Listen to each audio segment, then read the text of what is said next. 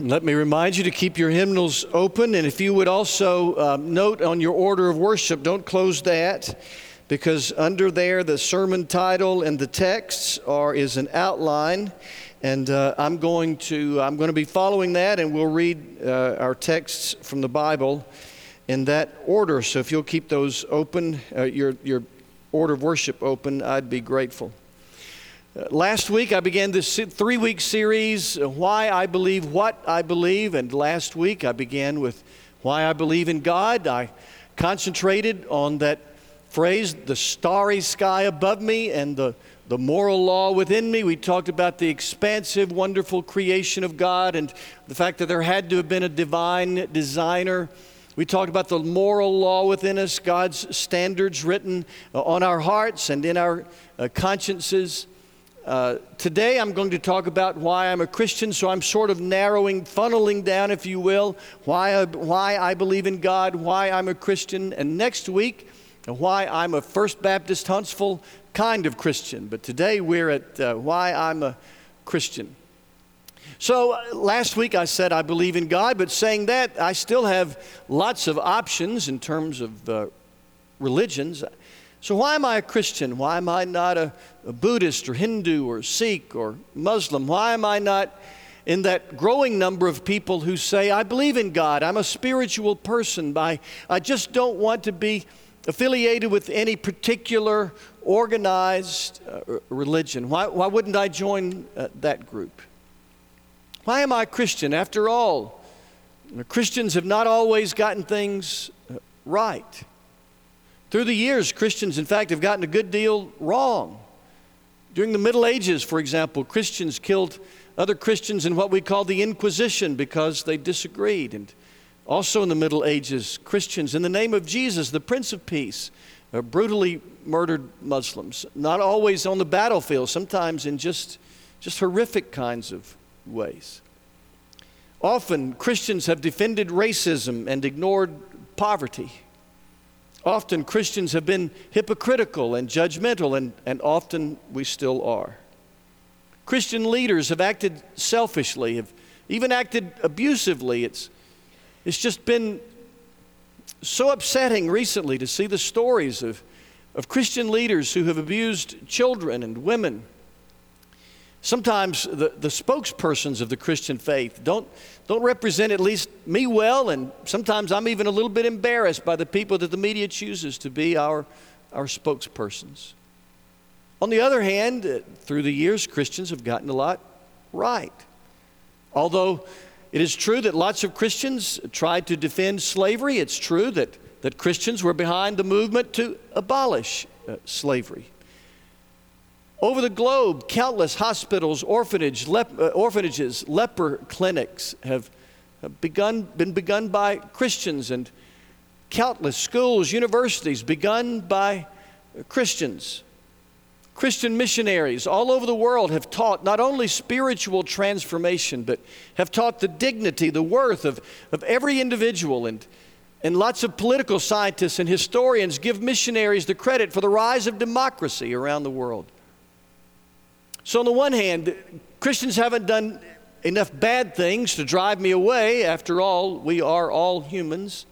And on the other hand, Christians haven't done enough good things to draw me in, because after all, lots of good organizations have done lots of good things. So why am I a Christian? It boils down, I believe, it boils down to 3 words: incarnation, resurrection, and redemption. So I'm going to talk about those 3 words this morning: incarnation, resurrection, and redemption. First, incarnation. In John 1, follow along as I read, Jesus, the embodiment of God the Son, is referred to as the Word. In the beginning was the Word, and the Word was with God, and the Word was God. The Word became flesh and made His dwelling among us. We have seen His glory, the glory of the one and only Son, who came from the Father, full of grace and truth.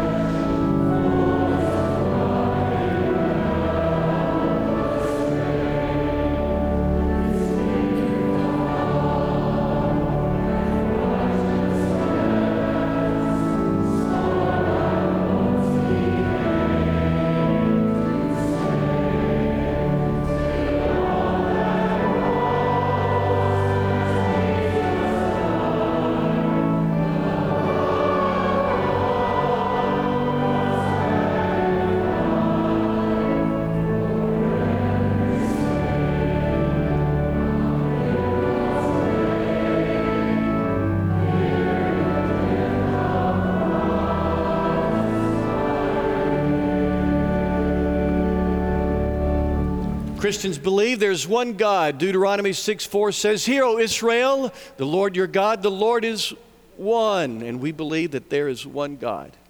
And yet, we believe that mysterious truth that in God there are three. We call that the Trinity, this mysterious truth that the Father is God, that the Son is God, that the Spirit is God, that God is one, and yet there are three who are God, that in theological terms, they are one in their essence or being, and yet distinguishable as persons. And at the heart of the Christian faith is our belief that the second person of the Trinity, God the Son, became incarnate in the person of Jesus. Incarnation, the second syllable of incarnation, carn, comes from the Latin for flesh. In the Spanish language, carne means meat. The incarnation of God the Son is the enfleshment, the embodiment of God the Son in the person of Jesus. We believe that without giving up His divinity or His godness, He took upon Himself our humanity, our humanness, and became the God-man. Now, if that's true, it changes everything. John Hick was a British philosopher of religion who believed that Jesus was a great teacher, a wonderful philosopher, a sage, but he didn't believe that he was the incarnation, the embodiment, the enfleshment of God. He did say, though, John Hick said, and let me quote him accurately, "If Jesus was literally God incarnate, the second person of the Holy Trinity living a human life, so that the Christian religion was founded by God on earth in person, it is then very hard to escape from the traditional view that all mankind must be converted to the Christian faith." If it were true, he says, even though he didn't believe it is, if it were true that the Christian faith were founded by God on earth in person, then he said it would stand to reason, it would be logical that Jesus would be the Savior of the world, that the Christian faith would be, of course, the true religion, if you will, because it was founded by God in the flesh. I am a Christian because I believe that the Christian faith was founded by God on earth in person. Last week we celebrated the creation, and we even celebrated Apollo 11. At the end of this service, when John Lemons came to the pulpit to do the closing prayer, he quoted from Jim Irwin, who was an Apollo 15 astronaut, who said, "God walking on the earth is a lot more important than man walking on the moon." And I believe that God, the second person of the Trinity, God the Son, became enfleshed in the person of Jesus. I believe the Christian faith was founded by God on earth in person. And so, I am a Christian. I'm a Christian because of incarnation. I'm a Christian also because of resurrection. Follow along on your outline, please, as I read again, this time from 1 Corinthians 15. "For what I received, I passed on to you as of first importance, that Christ died for our sins according to the Scriptures, that He was buried, that He was raised on the third day according to the Scriptures. If Christ has not been raised, our preaching is useless, and so is your faith. But Christ has indeed been raised from the dead."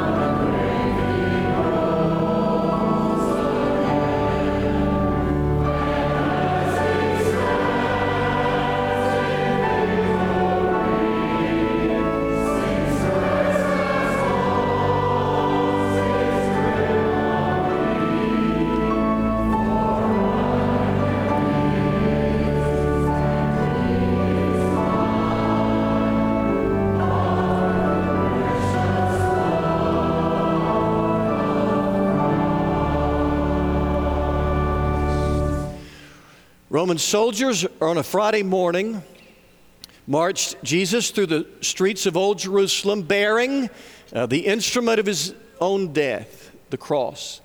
He bore it as long as he physically could carry it. And then they marched him through the gates just outside the walls of the old city of Jerusalem, where on a hill they crucified him. The most cruel form of death known to the Romans. In fact, a death so horrific that they had to invent a word. I said this some years ago on a Palm Sunday. They had to invent a word for the pain. I don't use it for my pains when I have them. The word excruciating. The word excruciating comes from the Latin ex, which means out of, and cruce, which means cross. It means that there was no agony like that, so they had to invent a word.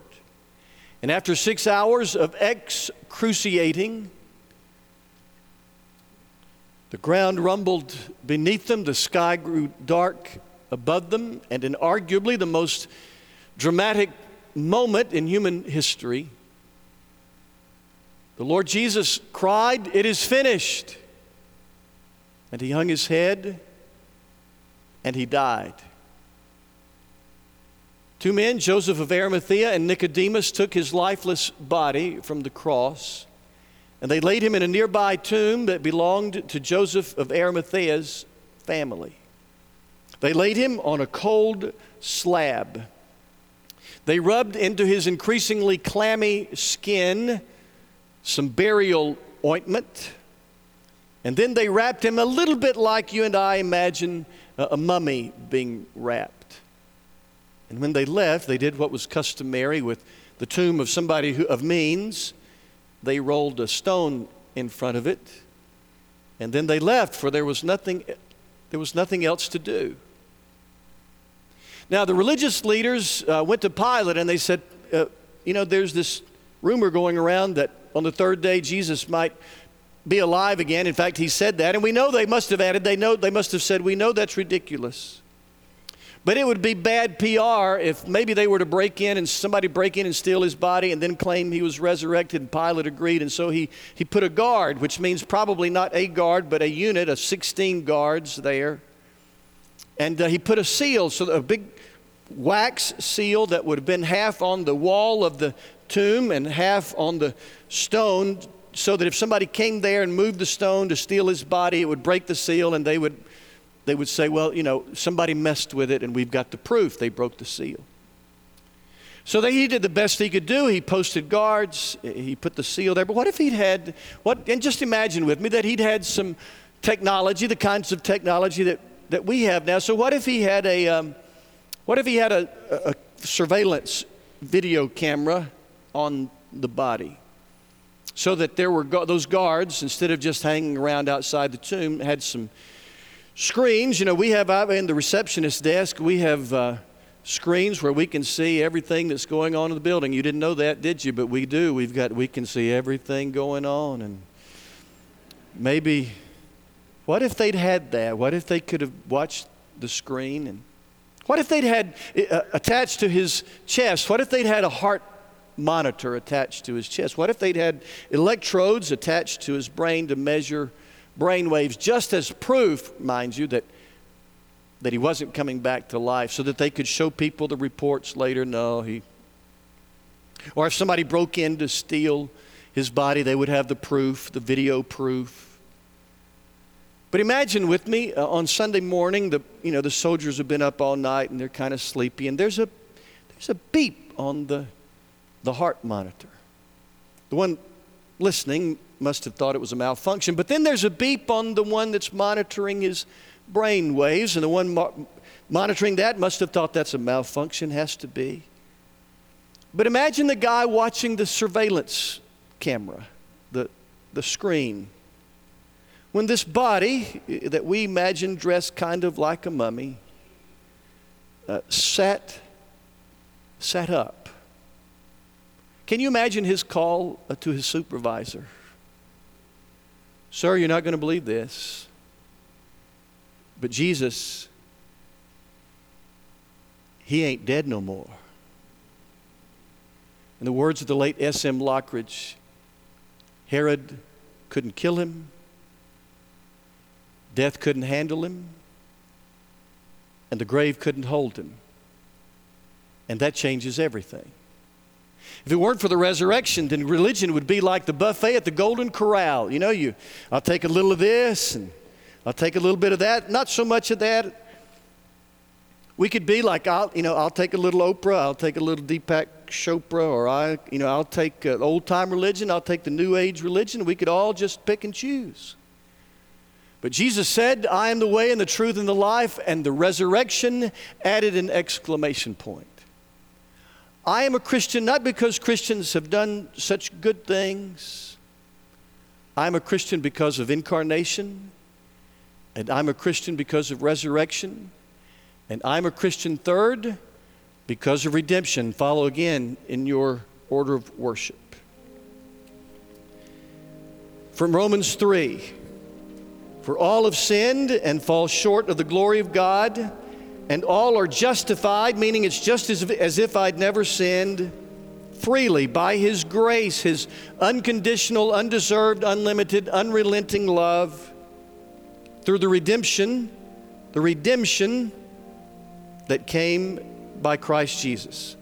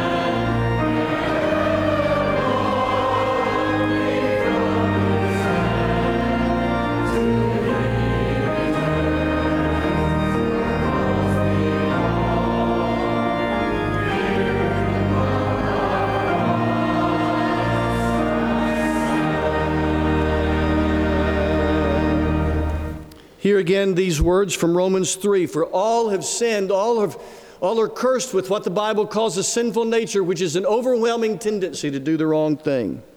And all are justified, just as if we'd never sinned, freely by His unconditional, undeserved, unlimited, unrelenting love through the redemption.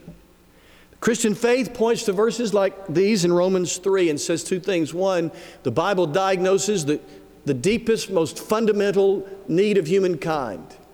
And that is our sinful nature, our overwhelming tendency to do the wrong thing. And the Christian faith points to these verses and says, two, the Bible not only diagnoses our most profound problem, but offers the only solution to that, and that is grace, and that is that God reaches down to people who couldn't save ourselves, that we can't work our way out of our condition. That God reaches down in grace and offers redemption. The Greek word redemption, apolytrosis, carries the image of liberation. In the Bible's day, in Paul's day, the word apolytrosis or redemption was the word they used for the Exodus. When the story of the Jewish people who were enslaved by the oppressive pharaohs, when they escaped, you know the story, over the Red Sea, through the wilderness, eventually to the Promised Land. The people of the Bible in Jesus and Paul's day called that apolytrosis, redemption. And only a few decades ago in West Africa, when Bible translators were there trying to translate the Bible into the Bambara language, they got to that word apolytrosis, translated redemption in the English Bible, and they couldn't find a corresponding word in Bambara. There just wasn't one word that would capture that. And then they began to reflect on stories they heard of the Bambara people and their ancestors who would be trapped in the interior of Africa. They would be tied together with chains. They would put these shackles around their necks and march them in a single file from the interior of Africa to the shore, to the beaches where the slave ships were waiting for them. And as they would march them, sometimes they would go near or through a village, and someone would recognize someone in that awful procession. And if they had enough money or enough gold or something to trade, they could redeem them. They could pay enough for them, and the slave owners then would take their heads out. And having heard those stories in the Bambara language, if you read it today, in their New Testament, when it comes to apolutrosis, it says, and he offers to take their heads out.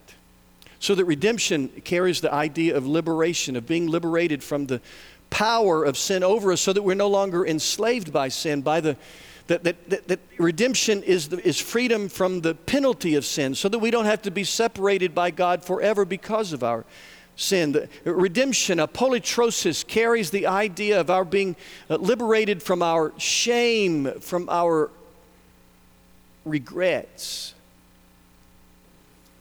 Duke McCall was president of Southern Seminary in Louisville, where I went. He had gone by the time I got there. But he came back to speak at graduation. And he was the first one I ever heard tell the story of the Parliament of Religions. This was 1893, the World's Fair. You know, they used to have World's Fair. Maybe they still do. You know the big Golden Dome in Knoxville where they hosted the World's Fair? Well, this was 1893 in Chicago, and as part of the World's Fair, they had a parliament, what they called a Parliament of Religions, so that people from all over the world came. And in those days, that was a rare thing to get people from various continents together. But the leaders of the world's leading religions got together to speak of the virtues, the values, the teachings of their religions. Various world religion leaders spoke. And then it came time for the Christian presentation. Joseph Cook, who was a Christian scholar whose specialty, by the way, was the idea that science and religion are not in conflict. But he was the one to represent the Christian faith. But instead of talking about science and religion, he told a story from a scene in the Shakespearean play Macbeth. In the play, Lady Macbeth, the queen, had convinced her husband to murder his political rival. But Lady Macbeth is haunted by the deed that she's done. Haunted, her lament so great, her regret so deep, that she was bordering on what we might call a nervous breakdown. She would sleepwalk often, wringing her hands that she believed were stained with blood. One of the servants, lady servants in the palace, knew of this strange behavior of Lady Macbeth, told the physician about it. He wanted to see it for himself. So they waited up at night to see if Lady Macbeth might sleepwalk. In fact, she did.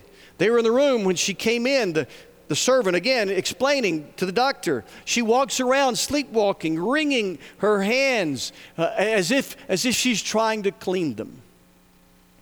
She walks into the room. The lady servant says to the doctor, listen, actually she said, hark, she speaks. And Lady Macbeth, sleepwalking, wringing her hands.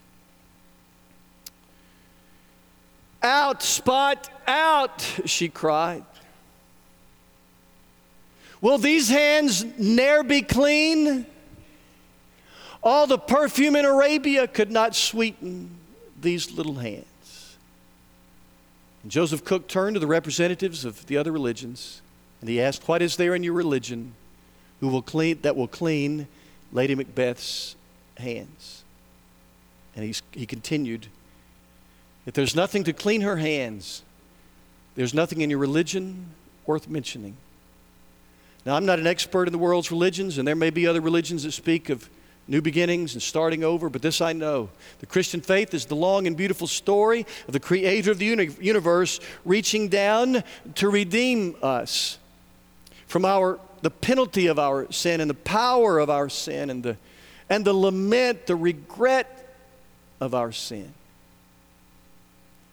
And it just has to be somebody who's watching us or in this room came to this place or to the room where you're sitting, still wringing your hands over lament, regret. I wish I had. I wish I hadn't. Forgive me for preaching, but all the perfume in Arabia will not sweeten your hands, but the blood of Jesus will. And I offer that to you. Not in my own power, certainly, but as one who has my own regrets. In fact, I think it was my second sermon here as interim, because there's so many who knew me in college. My sermon was about the sins of my youth. I know what it's like. But I offer to you freedom, redemption.